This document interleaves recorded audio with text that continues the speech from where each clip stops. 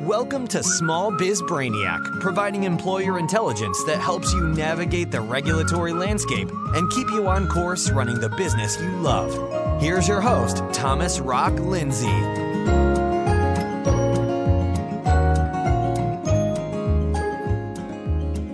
Hey everybody, welcome to episode 56, Guns in the Workplace.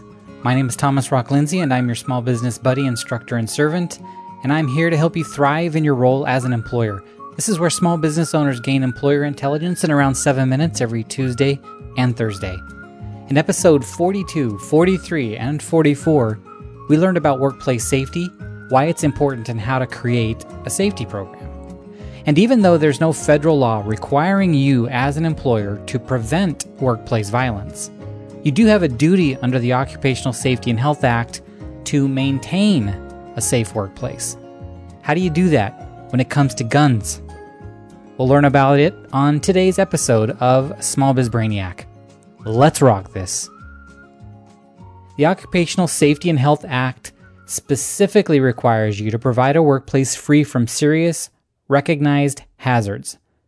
Now, the duties section of the Act says that each employer shall furnish to each of his employees employment and a place of employment which are free from recognized hazards that are causing or are likely to cause death or serious physical harm to his employees.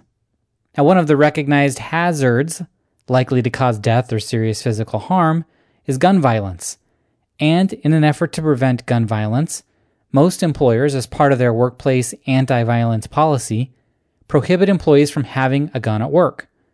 Some employers actually have a separate firearms policy, which makes more sense if you are a multi-state employer because, as you're aware by now, employment laws vary by state. So why do you need a separate firearms policy? Because there are parking lot storage laws that give employees the right to keep firearms in their vehicles when parked on your property. And most of these laws require that the vehicle be locked and that the gun be kept hidden away and out of plain sight. And these laws are designed to protect employees' rights to possess, and they limit your ability to search their vehicles on your property as a means to preventing employment discrimination against gun owners. So, for example, in Florida, you can't ask employees about the presence of a firearm in a vehicle, and you can't search a private vehicle to determine whether it contains a firearm.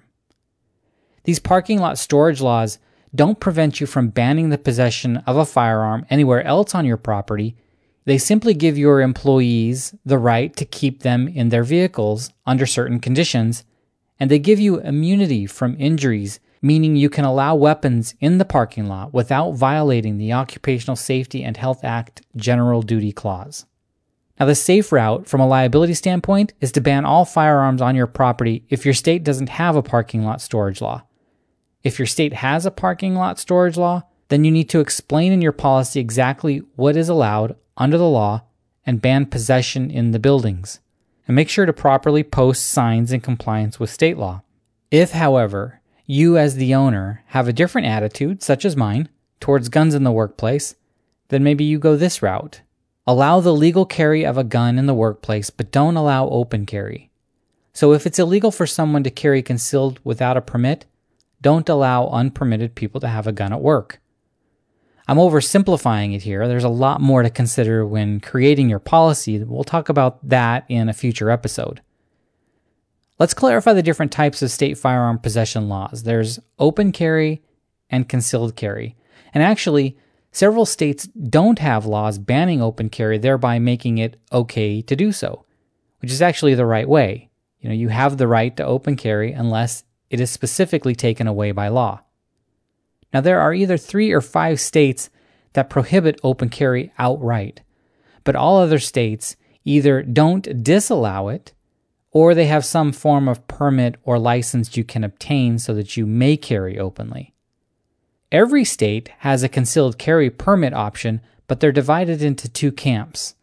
There's shall issue and may issue. 40 states are shall issue, and 10 states are may issue. In both states, you have to qualify for the permit, but in the may issue states, whether you get a permit or not depends on the discretion of the issuing authority, and this can vary from county to county or even city to city. And in Maryland, you're allowed to apply for a permit, but if you don't have either law enforcement or political connections, you probably won't get one. Regardless, you have the right to deny all weapons on your property, except where parking lot storage laws apply.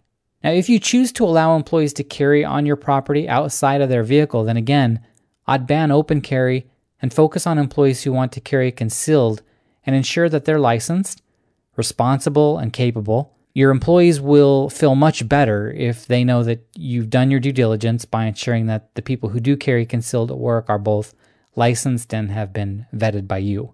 In fact, if you don't have an explicitly posted sign against carrying and one of your employees has a permit, then they're allowed to bring it to work. So without having a policy, you actually have a policy, which is to allow whatever is lawful.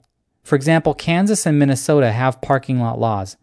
And if you don't want your employees bringing guns into your building, then you must post a conspicuous notice of the ban.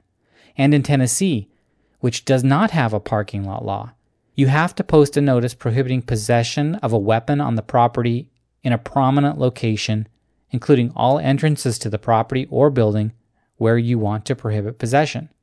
If you don't post, then again, you're allowing possession, but you don't know who is carrying. And if there is ever an incident with that person, let's say you have to terminate them under contentious circumstances or he or she's a hothead, well, that's something you would want to know.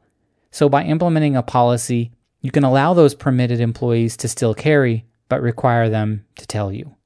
Now, in either case, in your anti-violence or firearms policy, don't forget to include language that allows you to search vehicles to the extent permitted by state law. For example, in Florida, you can't ask employees about the presence of a firearm in their vehicle or search a private vehicle to see if they have one. And in Georgia, the law prohibits you from searching employees' locked, privately owned vehicles unless the search is done by law enforcement pursuant to a valid search warrant, or the situation would lead a reasonable person to believe that accessing the vehicle is necessary to prevent an immediate threat to human life, health, or safety. If you do run into a situation with an employee who's carrying or has a firearm in their vehicle, and it's not necessarily a imminent or emergency situation, but you think there's some kind of a threat, you can call local law enforcement and ask them to contact the FBI's National Center for the Analysis of Violent Crime to conduct a threat assessment and render an opinion as to the potential for violence posed by your employee. If the threat is found to be credible, then intervention strategies are provided to the requesting agency as to how to lower the level of the threat. So if you break any of these parking lot storage laws and you terminate someone for having a firearm in their vehicle, then you'll be open to wrongful termination and possibly civil damages, depending on the state. Oh, the joys of being an employer. We'll learn about anti-violence and firearm policies in the next episode, as we're out of time on this one. So there you have it. Let's recap. You have a duty under the Occupational Safety and Health Act to maintain a safe workplace. But parking lot storage laws give employees the right to keep firearms in their vehicles when parked on your property. So, if you're a multi-state employer and one of your states has a parking lot storage law, you should have a separate workplace anti-violence policy and firearms policy. In any case, I would either ban all weapons in the workplace or ban open carry and allow concealed carry by licensed individuals, but also make sure your policy requires those who do want to carry concealed notify you of their decision. That's a wrap. Thanks for listening and have a great day.